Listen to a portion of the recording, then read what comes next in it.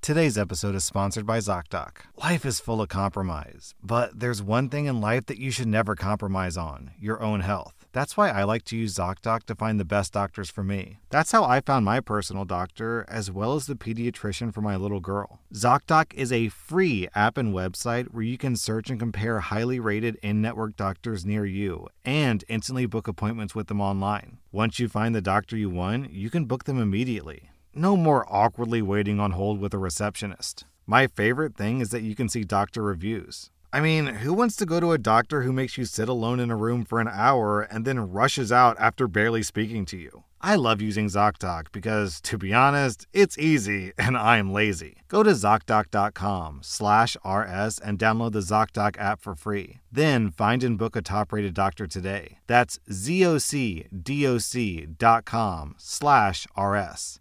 ZocDoc.com/RS. Today's episode is sponsored by Liquid IV. I work out every week, so it's important to stay hydrated. Plus, on top of working out, I've got a 3-year-old whose favorite after-meal activity is to run laps, like the little psychopath that she is. Clearly, I need all the hydration I can get. That's why I like to use Liquid IV for my workouts and just for my daily drinking. Liquid IV hydrates you with benefits like electrolytes, essential vitamins, and clinically tested nutrients. With 3 times the electrolytes of leading sports drinks, plus 8 vitamins and nutrients in a single stick, it's clear why Liquid IV is the #1 powdered hydration brand in America. And I mean, yeah, vitamins and electrolytes are nice and all, but what about taste? They've got white peach, green grape, raspberry melon, and my favorite, lemon lime. Tastes great to me. Turn your ordinary water into extraordinary hydration with Liquid IV. Get 20% off your first order of Liquid IV when you go to liquidiv.com and use code R/ at checkout. That's 20% off your first order when you shop Better Hydration today using promo code R/ at liquidiv.com. Welcome to r/Maliciouscompliance, where the poo hits the fan. Our next Reddit post is from The Filmer. I'm at Costco trying to order a pair of glasses. If you've never been to Costco, the optical department is usually either next to the entrance or next to the membership desk on the way to the exit. If it's the latter, the entire area is pandemonium from people trying to exit, return things, get membership, and order optical lenses. My local Costco is the latter. I'm standing there with my ticket waiting to be called. My ticket is like 54, and they're on number 48, and there are only like 3 guys, so this is taking a while. I notice a woman in the area who's holding a fussy toddler, which is, I suppose, just on the verge of being able to talk, looking for the first available employee. It just so happens that one of the optical guys was done with a customer, so the woman goes up to him and they have an exchange like this. "Excuse me, Ma'am, you need to take a ticket and wait." "But Ma'am, take a ticket. There were other people in front of you." "Yeah, but I just wanted to..." "Ma'am, take a ticket. That's the last time I'm going to tell you. You can wait in line like everyone else." At this point, the woman accepts defeat, and her toddler is getting fussy. She grabs a ticket and puts her child on the ground. The kid is loudly crying at this point, but I have my headphones in, just trying to wait for my turn. And then it happens. This kid unleashes a torrent of poo that basically explodes his pants and gets all over the nearby display. I'm amazed that this much poo came out of this little boy. The kid is crying up a storm, and his mom is trying to comfort him, but the poo just keeps coming and coming. At the same time, the kid is waddling around, getting it all over the place. Everyone in the area, myself included, jumps back and gives this lady some space. Finally, after what seems like an eternity, it stops. The kid is crying, his mom is holding him, and poo is running down her arms. There's fecal matter in about a 10-foot radius everywhere. All traffic to the exit has stopped as horrified shoppers look on. The optical department is staring at this woman. The lady marches herself and her son up to the man. "I was wondering if you could tell me where the bathroom was." The Costco guy who yelled at this woman sheepishly points out where the bathrooms are, and the woman walks off with her son. I decide to come back later when the area doesn't smell like a raccoon just died, trying to stifle my laughter the whole way. Too long, didn't read. A lady took a number, and it happened to be number 2. Our next Reddit post is from Exotic Equipments. I got fired from my job due to an injury, and I had to be hospitalized for a significant time. In my contract, it stated that if I had more than X amount of sick days in a 12-month period, I could get my contract terminated with 1 month notice. So that happened, and of course I contacted my union. They told me that it was a legal termination, but they asked about a specific part of my contract, which was about my commission. Turns out I missed out on some special commission during my employment, and I totally missed it when I read my contract when I got employed. My union advised me to contact my boss, show him the part of my contract, and proof of the missing commission and try to get a settlement. The missing amount was for about 3,000 euros. I went to see my boss and started with a nice chat. After about 10 minutes, I brought up the issue, showed him my contract, and pointed out that I never got the commission from the contract. My boss told me straight up to contact his lawyers and that we were done talking and he told me to leave. Cue malicious compliance. I went home, looked over every paycheck, and set up a meeting with a lawyer. We found a lot of small mistakes on my paycheck and summed everything up. We sent an official letter to his lawyers, and we got an answer from them a few days later. He was willing to settle for the first amount, 3,000 euros. I smiled and laughed. No can do, Mr. Bossman. Not anymore. Now I want the full amount. 10,000 euros, plus pension, plus 15% damages, plus legal fees. Also, I have proof of everything to back up my claim. We went to court, and guess what? He lost big time. I've now planned a nice vacation, and I still have more money than I asked for in the first place.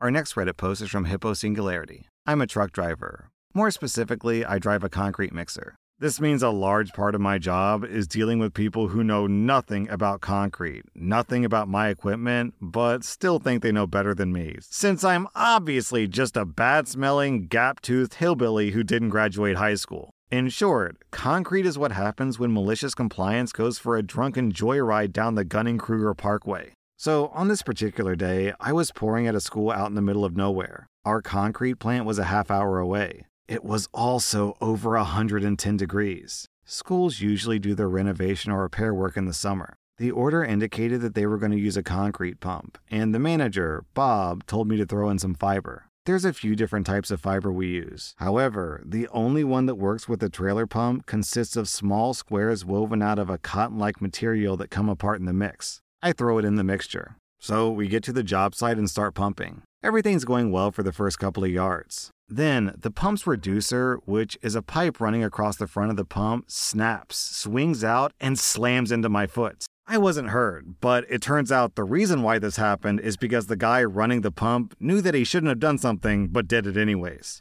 Now I'm pissed. These pumps operate at massive pressures, and I've seen them blow out concrete hard enough to knock a man over 20 feet away. If I hadn't been wearing steel-toed shoes, I might very well have broken something. Eventually, the customer comes over to see what the problem is. He looks down at the pile of concrete dripping out of the broken pipe, prods it with his foot, and asks, "Where's the fiber we ordered?" I explain that the mixture we use can't be seen after it mixes with the concrete, but I assure him that I added it personally. He then starts yelling at me, saying that he didn't order Buckeye fiber, he ordered plastic fiber. He pulls out his paperwork, and sure enough, that's what he ordered. I admit that this was a mistake, but I also tell him that the fibers he ordered won't work with the pump that he's using. The inspector tries to explain that these fibers are just as good, or maybe even better than what he ordered, and he's willing to sign off on the change. The customer isn't hearing any of it. We finish the load, and the customer orders another 10 yards. I call it in, adding the bit about the broken pipe, and that the customer was upset that the first load had Buckeye instead of plastic fiber.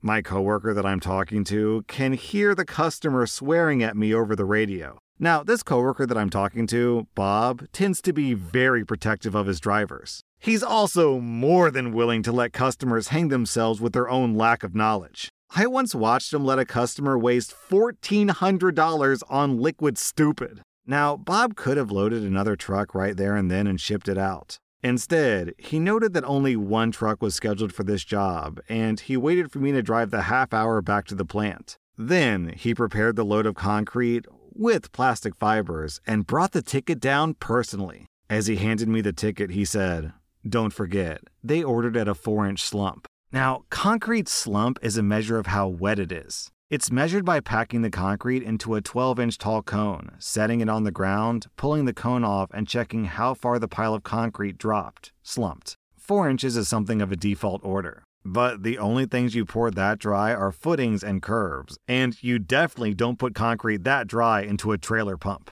So I load up and drive back to the job. By now, the customer's been sitting out there for over an hour in 110-degree heat. The pumper is panicking because the concrete is setting inside the pump. As soon as the concrete reaches the back of the drum, the pumper tells me to stop and add a bunch of water. The inspector authorizes 10 gallons. It's still drier than the pumper wants, but the inspector won't allow more. Then the concrete hits the pump's grate. Everything is fine for a couple of seconds. Then it just starts piling up without going through. All those plastic fibers the customer ordered are getting caught up in the grating and clogging it up. The gravel can't get through with the fiber blocking things, so the only thing getting through is pure cement and water. The customer comes out furious. He accuses Bob of spiking the load with extra fiber and tries to reject the load. I point out that we warned him the load wouldn't be pumpable, and besides that, by having me add water to the load, they've already purchased it.